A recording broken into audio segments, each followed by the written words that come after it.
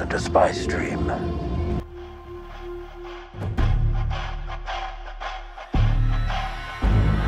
I see now I've done terrible things. But you started when you murdered my father. I'll never forgive you. Well, you're going to have to. He's no good to me dead. I'm a simple man making his way through the galaxy. Like my father before me.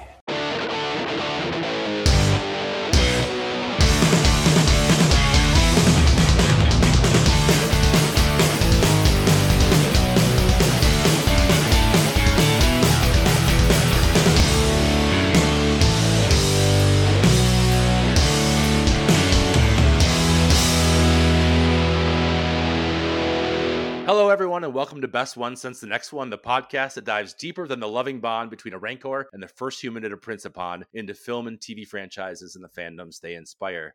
This week, we are tackling the Book of Boba Fett, Episode 3, The Streets of Mos Espa. And to do that, we're bringing back special guest Kara DJ. Hi, Kara. Hello, how are you? She's back.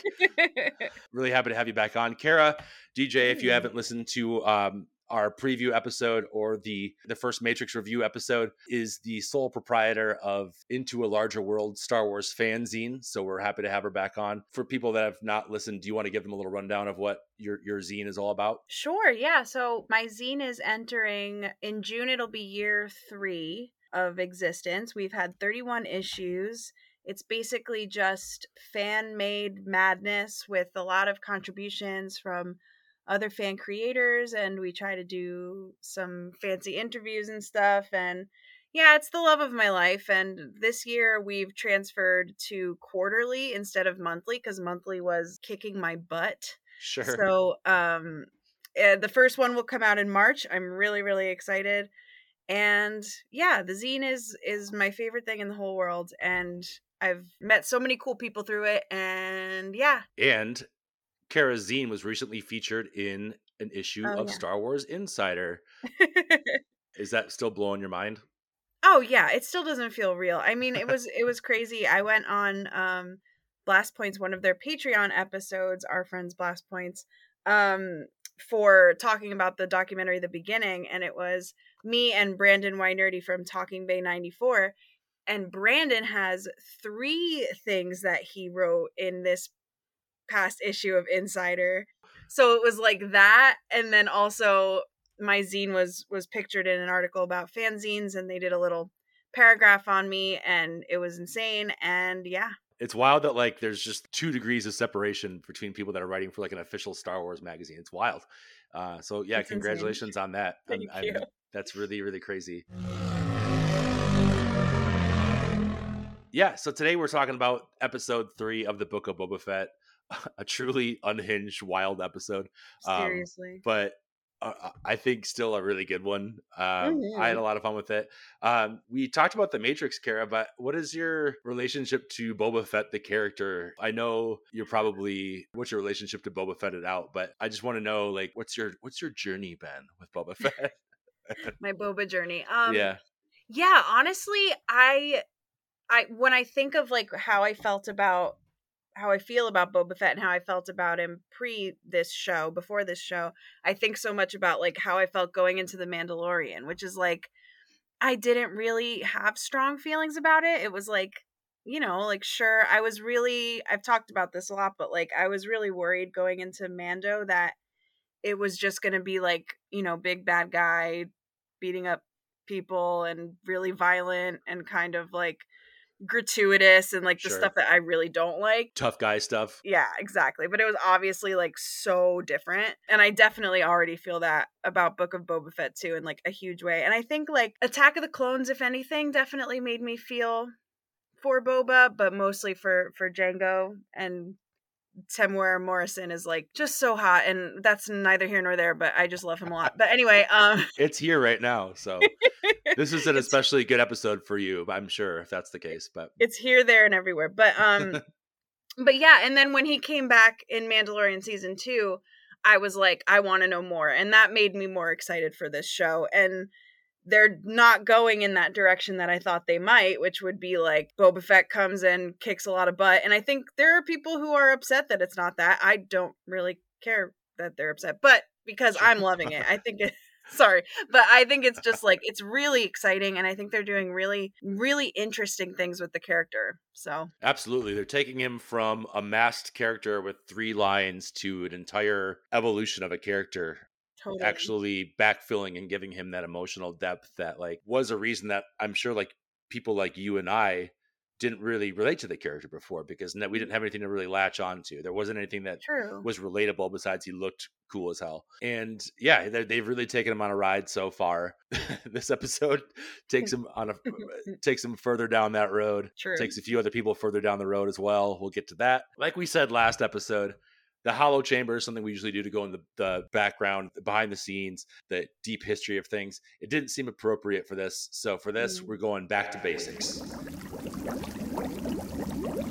So this episode 3 of the Book of Boba Fett, The Streets of Mos Espa, as mentioned, released on Wednesday, January 12th, 2022, directed by the madman himself, Robert Rodriguez. You could tell from frame one that he directed this episode. Written once again by Jon Favreau. The cast, of course, including Tamura Morrison as Boba Fett, Ming-Na Wen as Fennec Shand, David Pasquesi as the mayor's major domo, Matt Berry, shout out to Matt Berry, as 88, Sophie Thatcher as Drash, and Danny Trejo, of course, as the Rancor Keeper. Sophie Thatcher, if you haven't been watching Yellow Jackets, is really good in that show as well. Not for the squeamish, but it's a really incredible show. I'm very squeamish, so I probably won't be watching, but I trust you. Yeah, it's really wild. I assume you watched the episode, but Kara and I are going to go through and let you know exactly what happened. As a Bomar monk skitters across the Tatooine desert, we head once again into Boba's palace as 88 Priest Fennec and the new daimyo on the lay of the land post-Jabba. Trandoshans took the city center, the Aqualish took the Workers' District, and the Clutunians now own Starport and Upper Sprawl.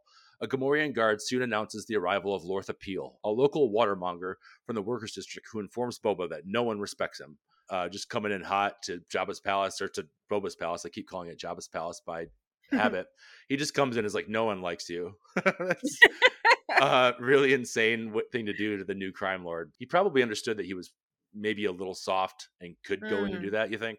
I think so, yeah. I mean, I think he wasn't afraid. I think there just hasn't been a lot of showing of like really public displays of violence from Sure. Boba yet, and maybe that's what they're more used to in the town. Right, So right. that was still gutsy of that guy, but It definitely was, especially as like a human, just some Yeah. regular guy. It's not a super powered pig guard or like a dog man or anything like that. It's just some human guy that's a watermonger. dude. Peel goes on to say that the streets of Mos Espa have fallen into chaos amidst the transition of power, and a local street gang that modifies their bodies with droid parts has been stealing his water inventory. And he'll double his tribute to the new crime lord if he takes care of this scourge. As night falls, Boba, Fennec, and their 2 Gamorrean bodyguards take to the streets to find this cyber gang and come upon them in an alley, their Vespa-like speeders encircling them as they gather around a fire. Didn't this feel so... It felt so Bad Batch to me. It felt so like animated Star Wars, that whole Absolutely. sequence, you know? Absolutely, it did, especially with the bright colors Yeah. contrasting against the earth tones of Tatooine. It definitely felt like a splash of that animated color in there, and I really appreciated that. Me too. Yeah, it was just really, really interesting. It felt very like Bad Batch when they go back to Sid's and like are eating the popcorn or whatever. You got to have that Mantel mix. That's delicious. what it's called. I forgot. Fett demands to know where they got their water supply from, as Drash, seemingly the leader of the group, steps forward. She insults Boba and talks down to him and demands to know why he thinks charging a month's wage for a week's worth of water seems fair. Boba shows off his centrist boomer Facebook comment reply guy side and tells them, I should have read this ahead of time, and tells them if they're in the working district, they should be working. Drash informs him there is no work, so Boba recruits the gang to work for him. That's what I like to do, is kind of put little time bombs in here for you to read if you haven't read it yet. So, No, I love it. Your thoughts overall on this gang? I know they're a pretty controversial thing for some reason, but it seems like you really enjoyed them. I just think it's really interesting. I thought it was cool. I thought it showed a side of Boba Fett where he's like, and I think we see this in more than one point in this episode. He's like looking for resources, like, you know Sure. what I mean? Like he's looking for how he's gonna run Mos Espa most effectively, and he doesn't just want to beat people up or kill them or throw them in prison. Like I feel like he's being more strategic about it. It feels very Godfather in a way, you know what I mean? Like, you know, like utilizing all the different angles. And I think right away he probably was like, I'm older, I have to sleep in Bacta, and here's some young half robots who might be able to, you know, help Fennec out a little bit if I have, because I obviously can't run and do parkour on roofs and stuff. So you know, why not get a couple more speed demons on our side, you know? Yeah, relatable. Right. Can't move quite as quickly anymore. It's also too, Exactly. Boba seems like a very active listener in that he's looking for these like entry points into the culture of Tatooine too, and he's like, oh, Mm. I heard this watermonger talking about this punk gang, and then he goes there and listens, and it's like, oh, there is no work like this. So this guy is actually in the wrong. I'm Mm-hmm. taking y'all with me. You're coming with me, and we're forming our own thing. And like, screw this guy. It's just interesting to me to see Boba kind of react in the moment and kind of Mm. weigh the side of justice as he's listening and as he's speaking with the people that he's now like lording over. And I just think that this gang is really cool looking. I know a lot of people don't. I just think that they're so cool looking, and it's such a fun thing to add to the conversation of what Star Wars can be. I was thinking a lot about them in terms of their brightly colored Vespa scooters, their Vespa speeders, just their stylish look and how they're cleaner and everything's polished. Like that would be the counterculture on Tatooine, right? Is everything so, you know, scraped by sand Right. and so, you know, like time worn, and there's so many people arriving and leaving all the time that this group that probably doesn't have a family, you know, their way to rebel is like, no, we're polishing our speeders up. We're going to stand out by, you know, literally being mods with mods and going that way, you know, going that direction. They're taking this new path. Like, we don't want to be like these stupid like most Espians. I don't know what you would even call them. Like, Yeah. we want to stand out by being like the clean, cool looking mods, you know. So I Exactly. appreciate it. I thought it was a really cool addition, and they're really cool later on too. I think that they really add a lot to the dynamic of the show. I think so too. Seemingly out of nowhere, the watermonger appears and demands his 1,300 credits for the water they stole from him. Boba warns him he needs to cut his prices and has Fennec toss him a sack with 500 credits in it, and he and his newly formed posse head back to the palace. Now, is is this gang like just hanging out next to his door? It was so weird. He just is like, wait a minute, that's not right, because he comes in from like off screen. It's being nitpicky, but I'm just like, they're just hanging out outside by a fire by his house, and his office is there.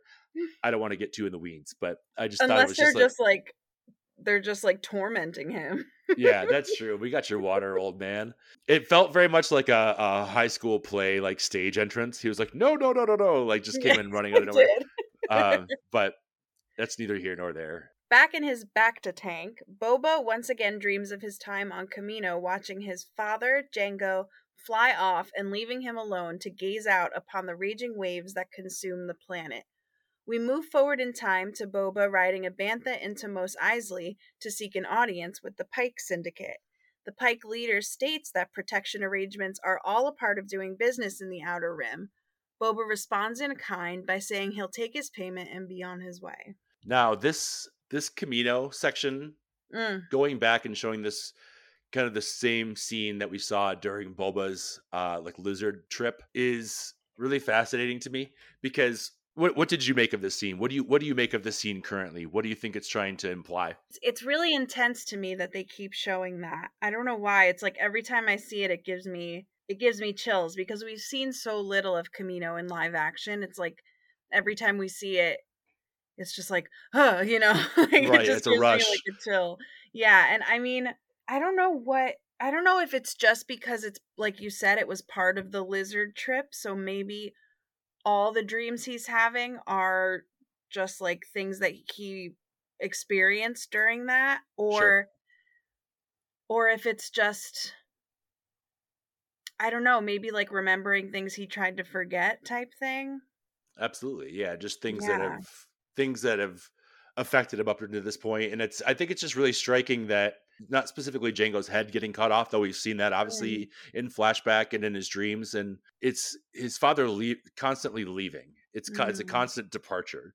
So think about it at that. He's not being left alone. He's there with the Kaminoans. He's there with like Tan Wee and everything like that. But Right. to see your father constantly take off like that and not know if he's going to come back is going to be traumatic. He knows he lives this dangerous lifestyle.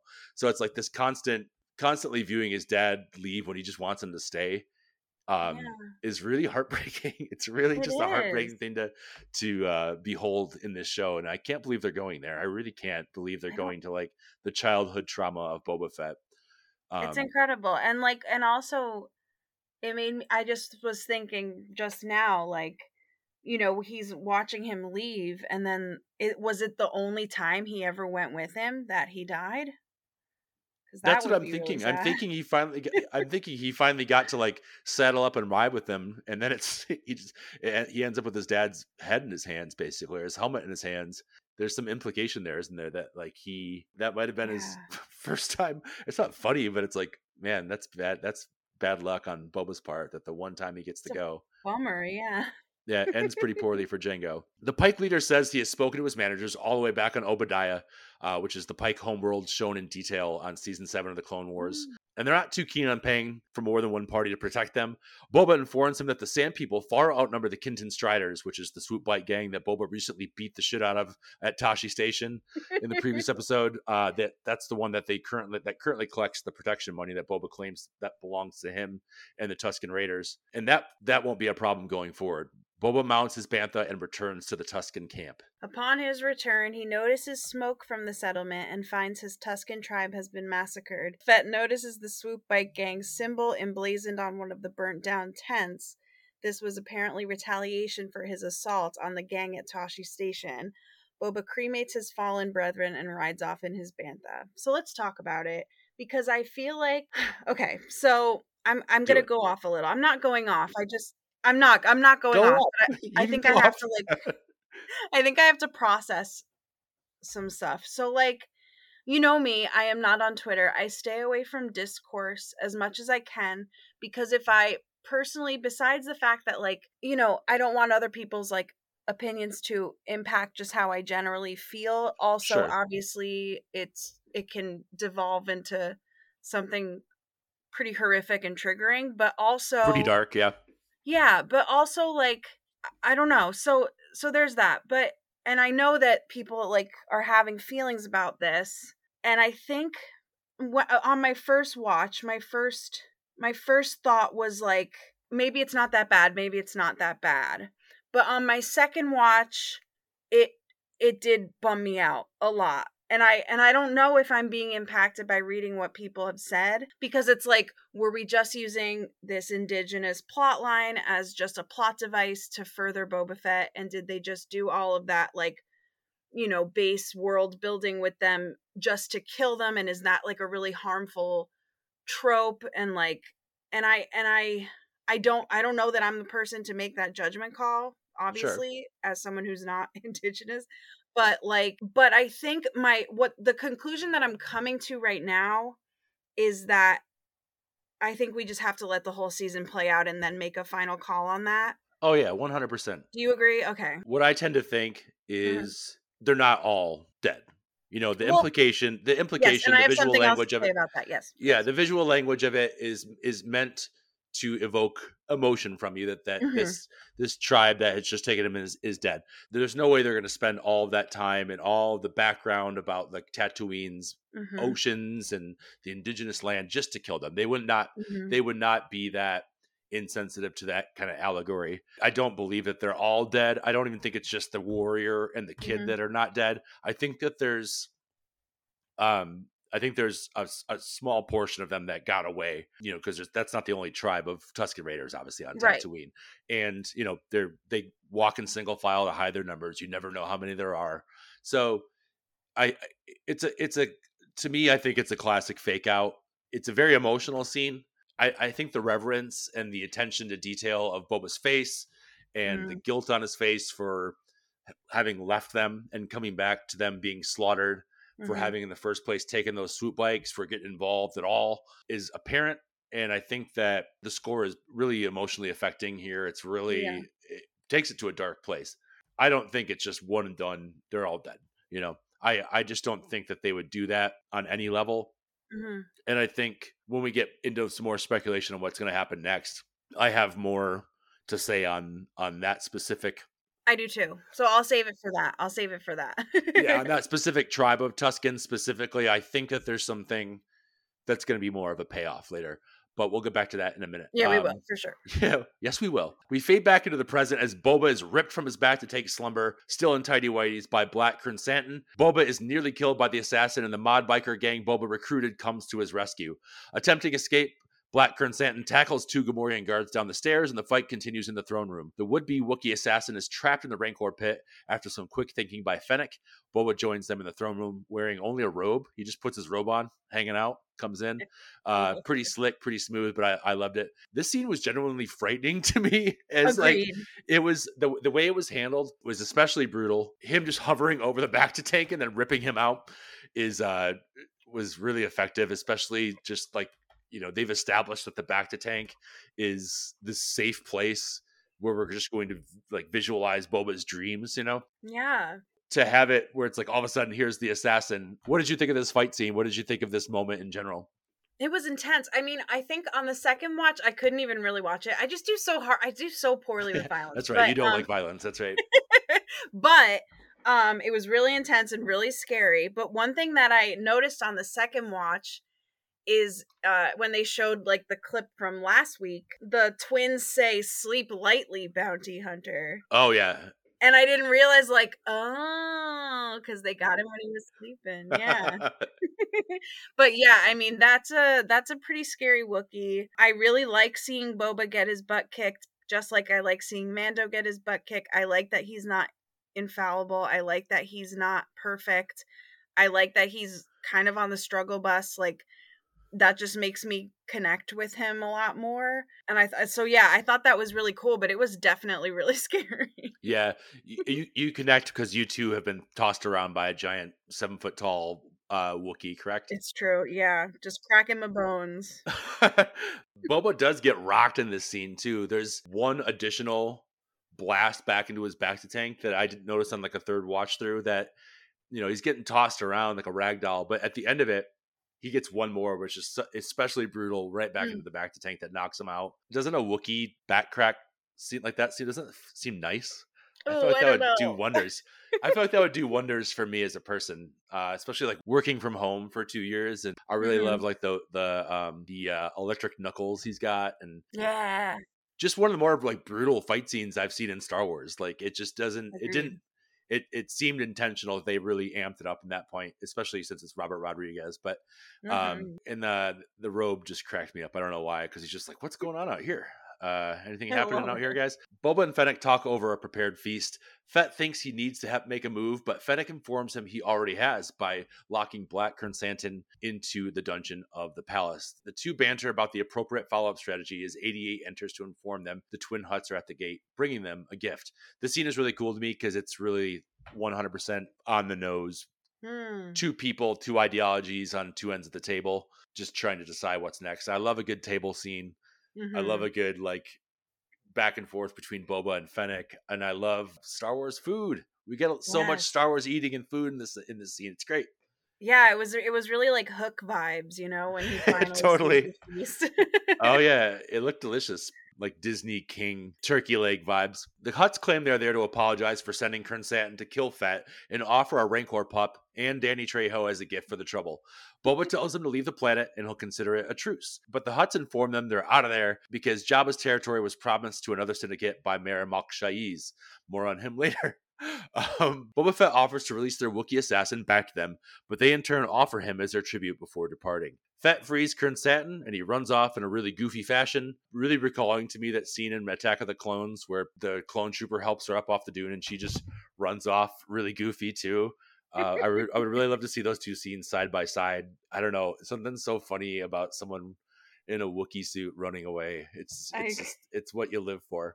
I agree. And what did you think of seeing Danny Trejo? I screamed. I definitely went like, what? I did a Oh, yell for it's sure. perfect. And it's one of those things where he could easily like break the illusion, but Danny Trejo is No, it just worked. It he's worked. so Danny Trejo that he belongs in Star Wars. Mhm. Yeah, and him just riding up on that hover pad with the Rancor, I was like, here we go, we're in for it. You did it. Yeah, I thought in this scene too, I just thought was really interesting that Mm. the Hutts were like, oh, our bad. Like we just tried to kill you, but sorry about that. Do you see any ulterior motives here? Do you see any kind of other motivations happening, or are you with Boba, or are you with? Do you believe the Hutts? Which is kind of a loaded question, but Yeah, I think I'm not sure. I think there might be something going on with the Rancor and the Rancor trainer. I don't know if it's going to be that cut and dry. You know, like maybe there might be a little bit of an ulterior motive there, like getting someone into the palace that can kind of watch. I don't know. We'll see. There was a little bit there that seemed maybe a little shady. But I mean, I think it's interesting that to see even the Hutts be like, this is not it. We're out. Like goodbye. You oh know. yeah, for sure, because the territory is promised to someone that's Mm-hmm. apparently maybe more scary to them. My reading of it was kind of maybe they were told to clear out by a higher ranking Yeah. syndicate. Cut their losses type thing. Yeah, or like Yeah. move out of the way.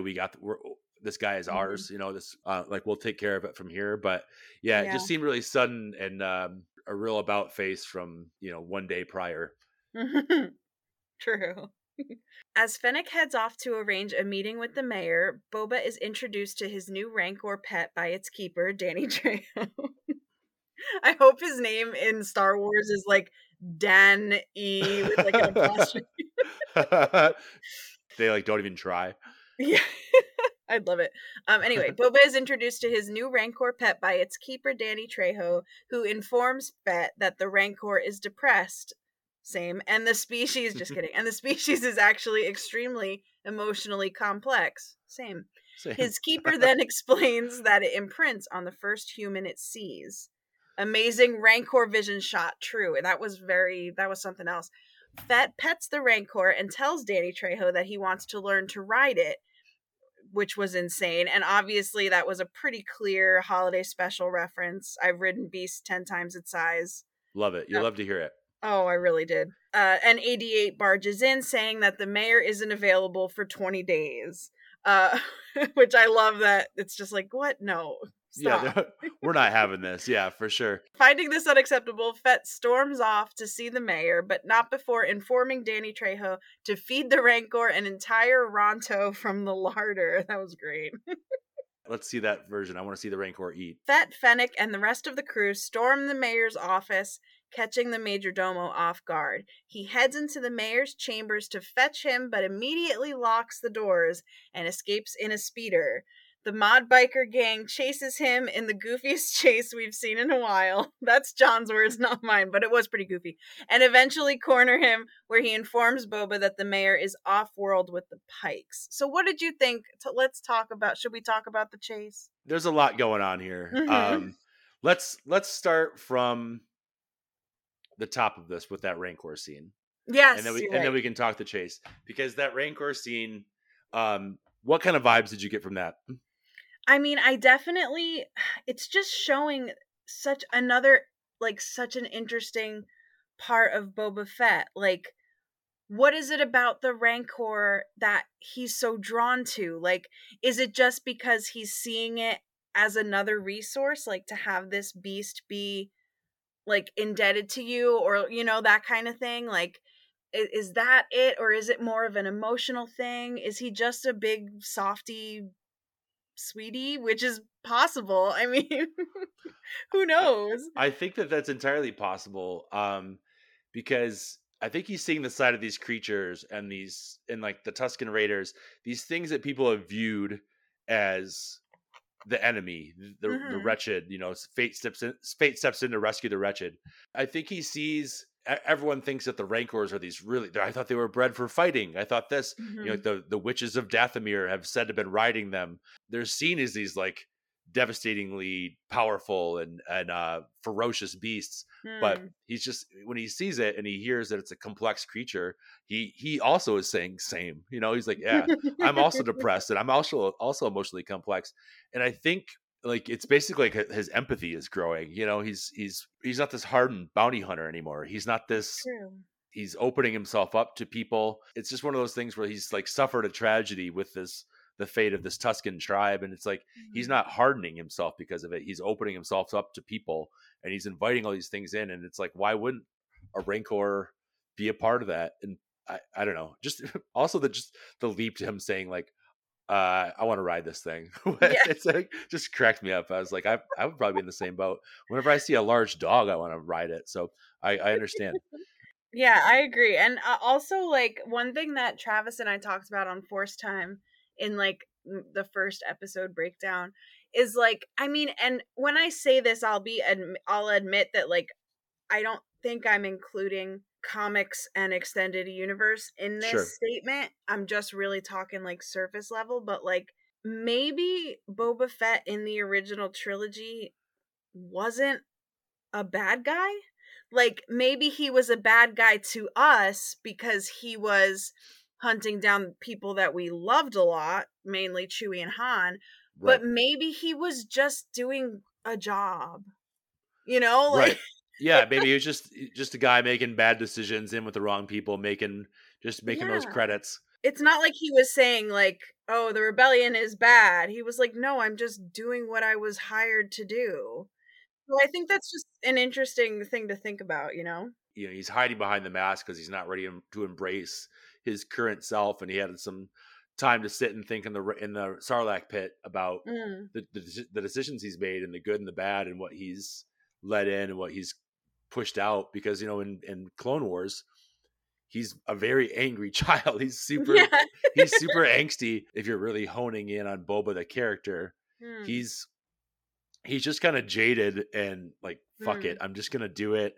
This is all about me. I'm gonna make this money. I'm gonna be the best bounty hunter in the galaxy, et cetera, et cetera. And I'm not really well versed on the current Boba Fett like canon, anyways. But No, I definitely see that like this is probably not a near-death experience being digested in like a sand beast. If you survive that, you would have a new lease on life. But maybe this was here beforehand, and he's just a lover of animals. I mean, you can still be a jerk and a lover of animals, I'm sure. Maybe it's what softens the beast. The next part, the chase itself and the involvement of the mayor and all of this. What are your thoughts on this chase? Let's go chase first. Yeah. Mayor motivations second.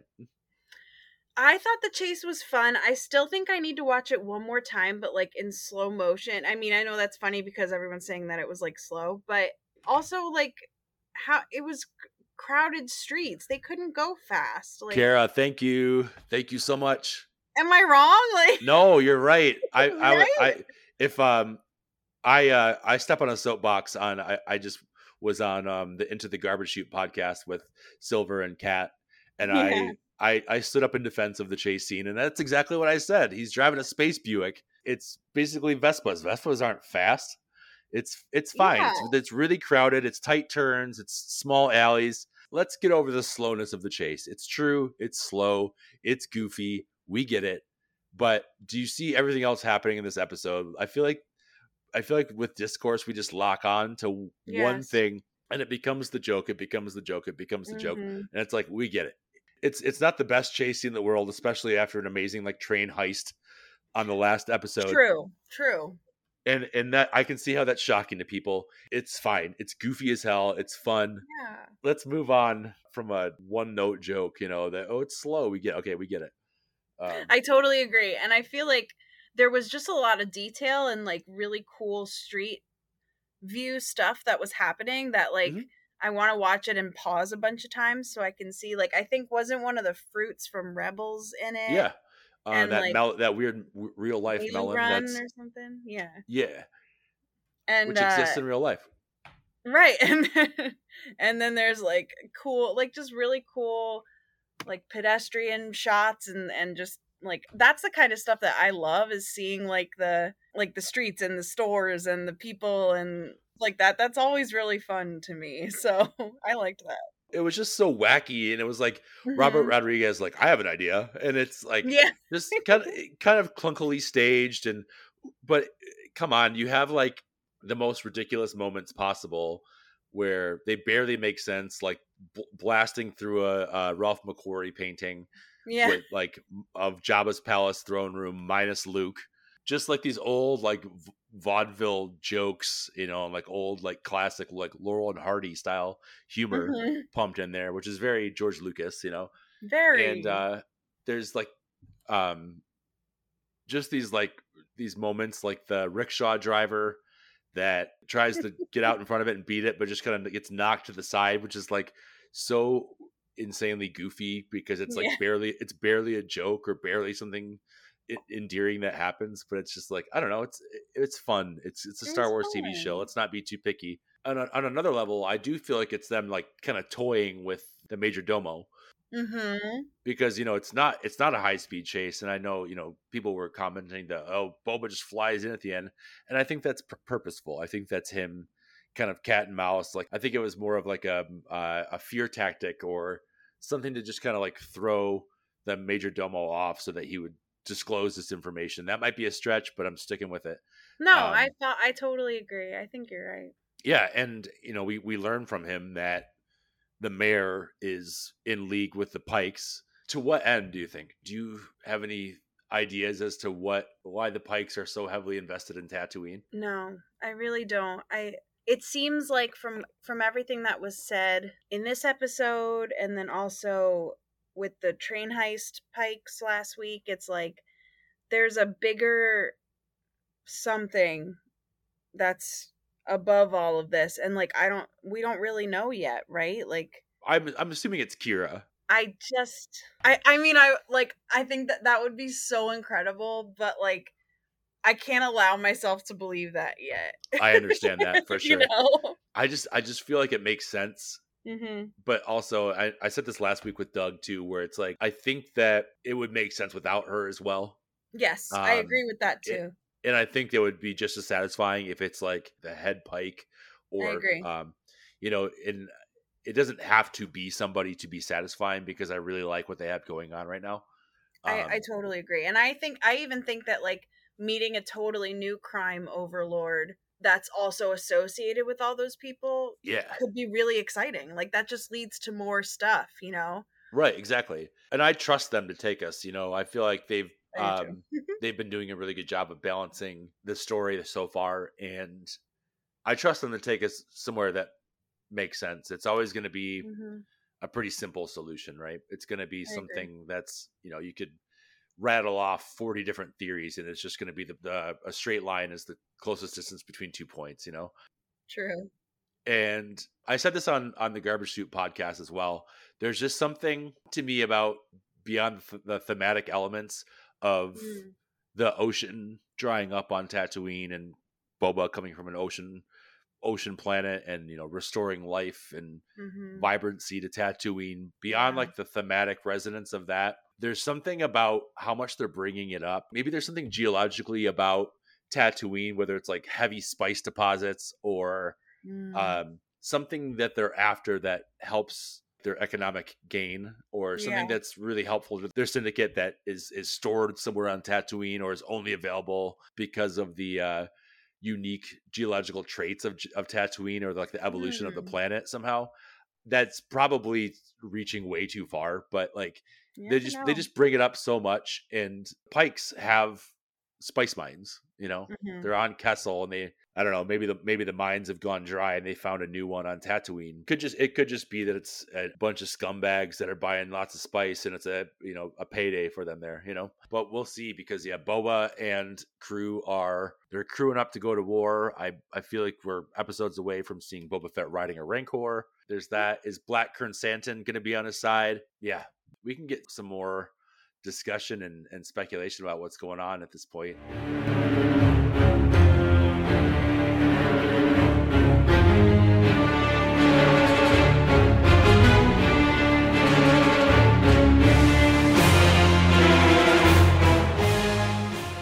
Before we do that, we have something, you know, Twitter discourse aside, there's something that you brought to my attention That's extremely, extremely important to the show and the future of Star Wars in general.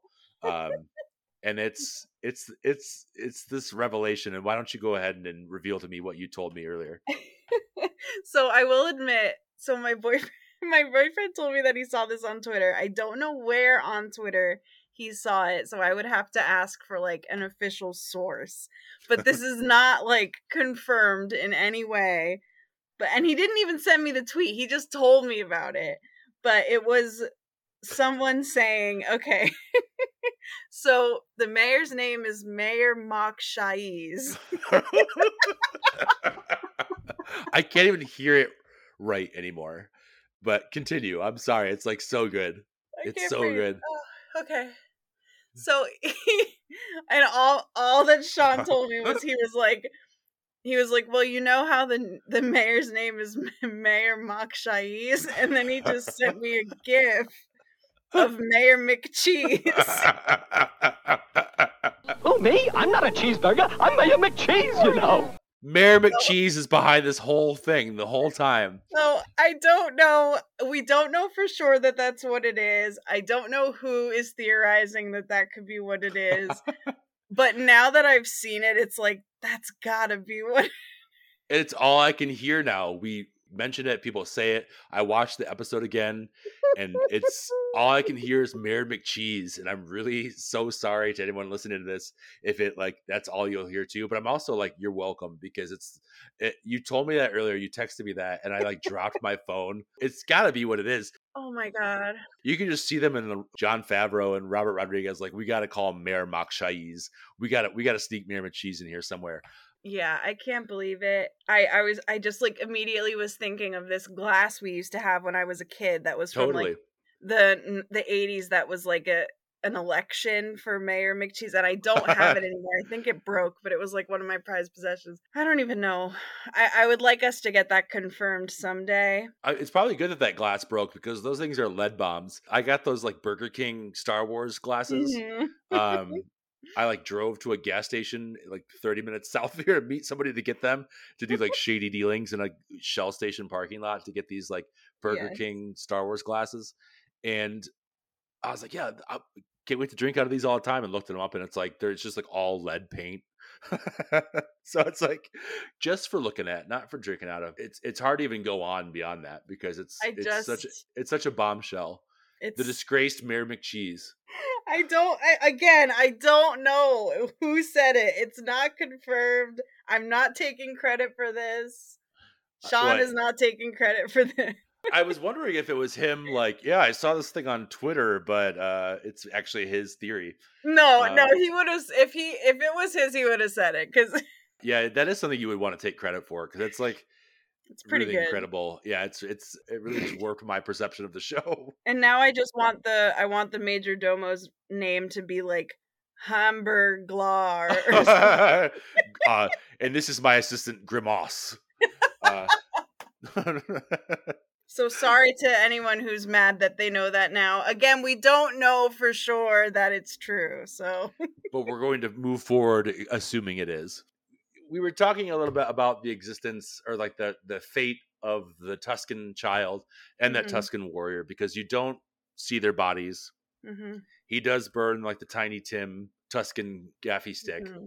And you do see like the main chieftain's body. You said you had an idea of where that might be heading. What do you think's going on there? What keeps coming to mind for me since episode 1 is the way that this is so closely paralleling the Mandalorian timeline, season 1. And especially in this episode, because we see Pelimoto and the pit droids walk by. Right. And we see stormtrooper helmets being put on spikes. Yes. Like we see in The Mandalorian. So that's a thing. They're very pointedly showing us that. And what my thought is, I think that he is going to see Mando arrive. I think that he's going to see his helmet and his deal and be like, who in the name of the whatever is that? It's going to freak his freak. And then I think, or maybe he'll see him like he'll find Fennec first and then see him. I don't know, but I think that it's very pointed that we're seeing Boba's interactions with Tusken Raiders and that we saw Mando's interactions with Tusken Raiders even before Absolutely. that. And I think that is going to be a thing, that he's going to see him talk to them, or even if he doesn't see like that first interaction with the Bobby Cannavale's son thing, but maybe he'll see the season 2 interaction when he was with Cobb Vanth. Sure. So I think that that's going to be a thing. I think that's going to be part of the reason that Boba Fett is not murderous towards Mando after like a minute, you know, like they kind of like figure each other out after. So I just think that that's going to come into play. And I think that like, I just don't think that the Tusken part of this story, of Boba Fett's story, is over yet. They're moving mountains to humanize the Tusken Raiders, you know, and that's it's funny because I'm so wrapped up in this storyline that I forget that Book of Boba Fett exists to tie in with Ahsoka as well. They set into like a major event. They were calling this 2.5, Mandalorian season 2.5 or something. It's supposed to all kind of like twist and tie together with Ahsoka and Book of Boba Fett and Mandalorian. But I keep forgetting that that's the case. I keep forgetting that it's all supposed to kind of tie back together. I've been thinking about it more in terms of like the long game of them planting the seed of humanizing the Tusken Raiders. But I keep forgetting that that's very likely that they're showing us, like I said, like the very pointedly, like no pun intended, but like putting the stormtrooper helmets on the spikes. You know, it's a very striking image from Mandalorian. It's kind of like a timestamp for where we are in this time, like where we might be leading up to this timeline. I was thinking of it as the child, like not Grogu, but the Tusken child and the warrior from the Tusken tribe. Maybe they took a small pocket of these escaping Tusken Raiders away from this that survived and are spreading to different tribes to kind of spread the word of like there's this protector or the man of legend or something is here, and they kind of spread the word and like ready the forces to like back him up or something like that, where like it's gotta be 5 years later and maybe he knows they're out there waiting in the desert still, and you know the child's older, the warrior's older. Maybe the Tusken child has become what Boba wanted to be. That's something. Maybe the Tusken child is becoming what Boba wanted from Jango, you know? Maybe his fatherly actions toward this child have like changed who the leadership of the Tusken tribes is going to be. And like, that's true.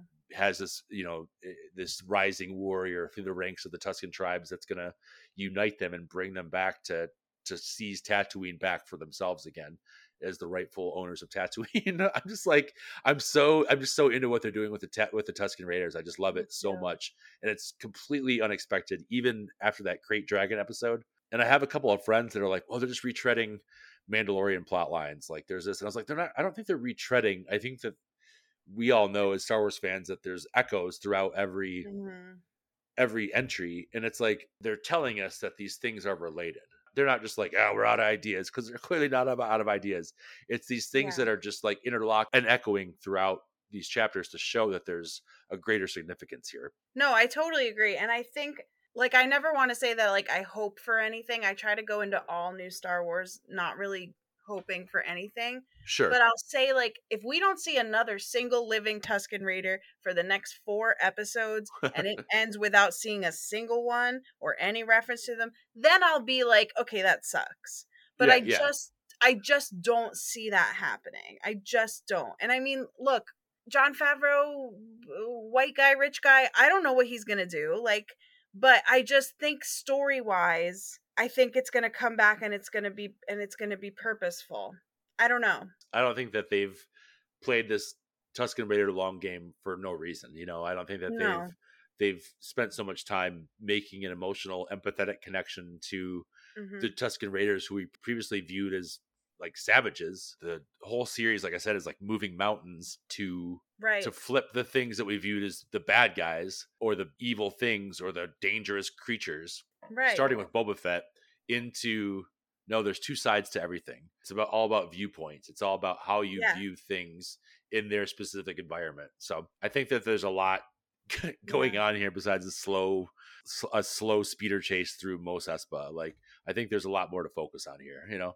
I think so too. And I'll also say, like, as far as Mandalorian connections, like, even outside of the Tusken Raiders, like, I didn't know how much I thought they would connect the two, but now that we saw that Pelimoto shot with the pit droids walking by, like, if anyone out there listens to Force Time, Grogu watch, red alert.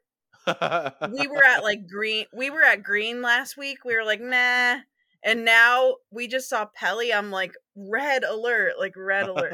Seriously. Something's going to happen. I don't know how far they're going to go. I don't know if we're going to see Pedro. I mean, even if we did, we would see helmeted Mando. So it would probably be Lateef Crowder or Brendan Wayne or whatever. But still. Wow. Deep pulls there. Great job.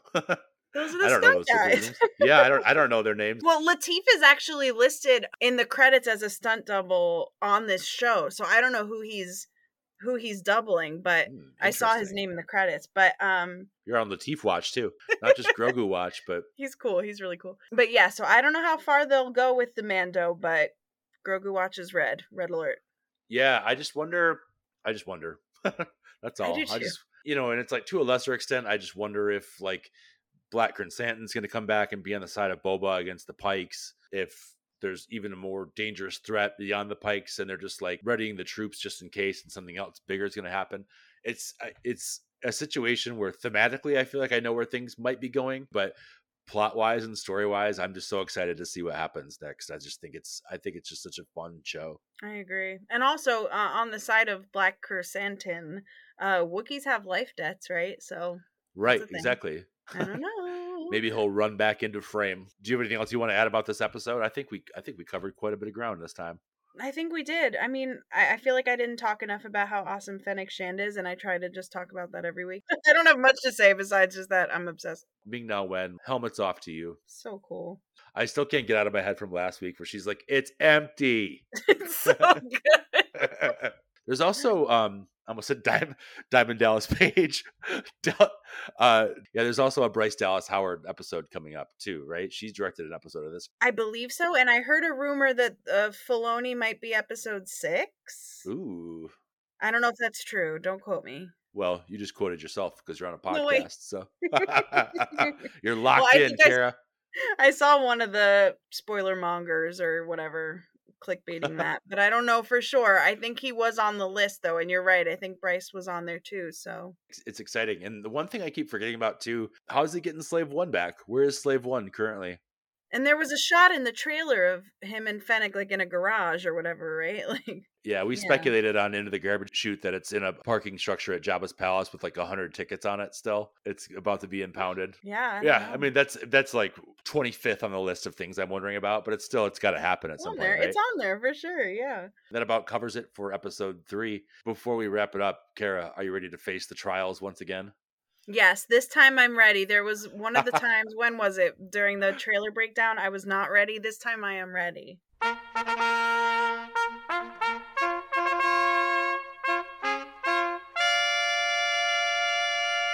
Let the trials commence. In the trials, we like to take a few aspects of the episode or the aspects of the movie, whatever we're covering, and just play a couple little fun games or thought exercises for it. So first, pretty straightforward. What would you name your Rancor?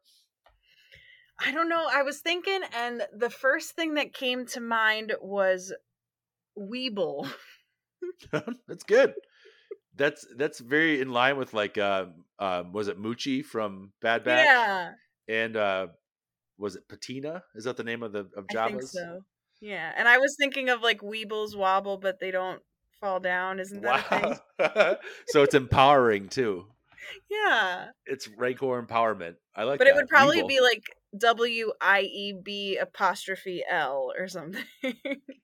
It's got to be, right? Yes. I was thinking of naming mine Mayor McCheese. No, I'm just kidding. I really enjoy when pets have real basic human names. Like Lindsay for a cat or something. Yeah. Exactly. Kevin. My friends Jared and Cheka have a little wiener dog named Tammy, And I think I would name the Rancor Tammy in honor of Tammy the Wiener Dog. Oh, So that's really good. that's my answer, is Tammy the Rancor. Also, a little detail I liked is that Rancor is plural for Rancor. It's like deer. Nice. How about Who that? knows what will we learn next week, right? This part is called Your First Week. Mm. This specific one for Book of Boba Fett. What would you do on your first week as the daimyo of Mos Espa, of whatever part of the whatever piece of the pie you got? This one's tricky too. My thought though is that I would probably do something similar to what Boba did, just like have the people come to you and like kind of do the Don Corleone daughter's wedding type thing, you know? Just like have the line out the door. Just one at a time, like airing of grievances. Yeah, just meet everybody, like what's your deal? What do you have to offer? That kind of thing. Is that what you would say to them? Is they come in one by one and you go, "What's your deal? What's your deal? What's the story?" Yeah. And then yeah, probably have a party. Right? Right. I mean, you gotta I have like like a big soiree. Jabba had one nightly, so Right. people would storm into your palace and say that they don't respect you, and you'd be like, "Well, we're having a party." So Yeah, I would have a party and like maybe like throw someone into the Rancor pit in the middle of it, like have some type of like very performative showing of maybe like even hire somebody to act like a, and then let them go and don't actually hurt them, but just like, you know, something like that.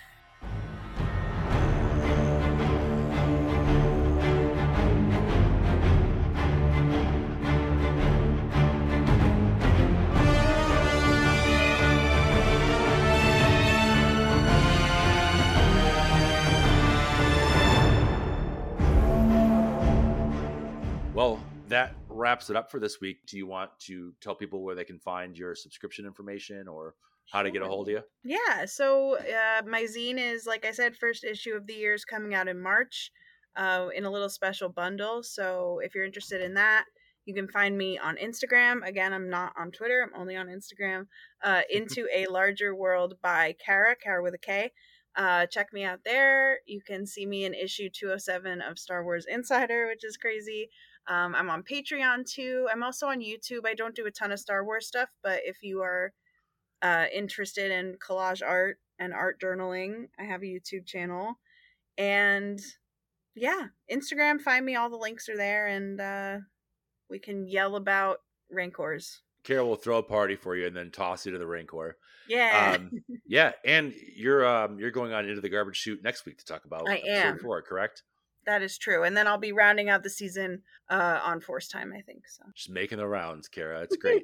Yeah, and speaking of Force Time, next week we'll be joined by Travis from Force Time to discuss Chapter 4 of the Book of Boba Fett. Looking forward to having Travis on. You'll have for to sure. do a Grogu watch when he's with you, for sure. I think, he's got to bring that feature. He's the button he presses to get that air raid siren. He's got to bring that with him. So, Yes. yeah, Kara, thanks for being here, and we Thank were happy to have you. you back and talk Star Wars. So, and you still haven't seen the Matrix Resurrections, have you? No, I'm sorry. I'm such an idiot. I will. I made a note that was like, call Kara out for not watching the Matrix Resurrections. Yeah. No, I deserve it. I deserve it. no, you're fine. Thank you for doing this.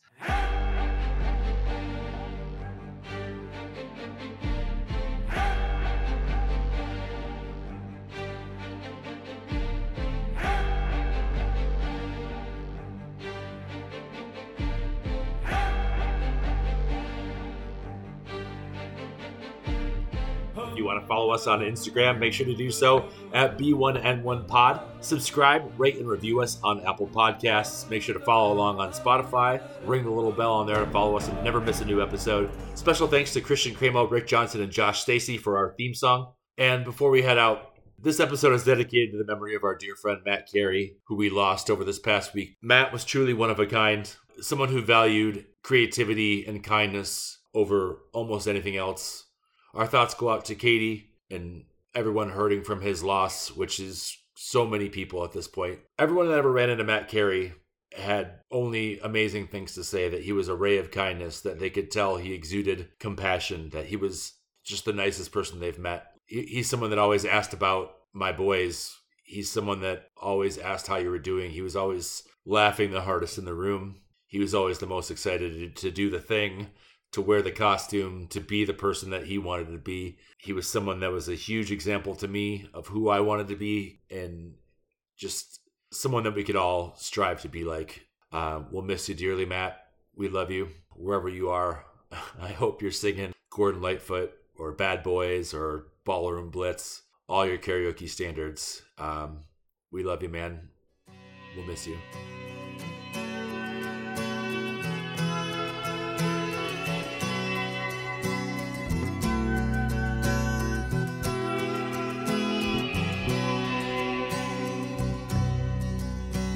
The legend lives on from the Chippewa on down at the big lake they call Gitchagumi.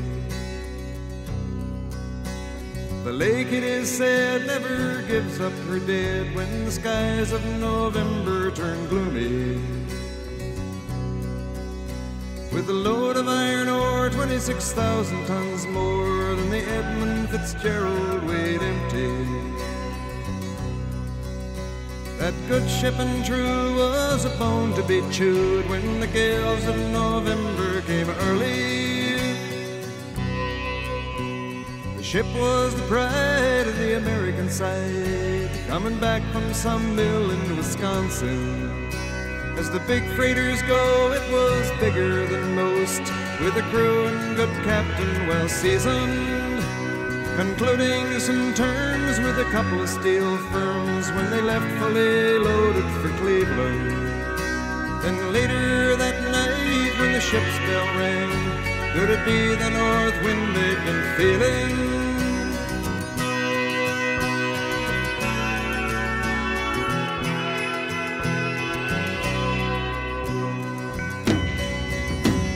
The wind in the wires made a tattletale sound, and the wave broke over the railing. And every man knew, as the captain did too, 'twas the witch of November come stealing.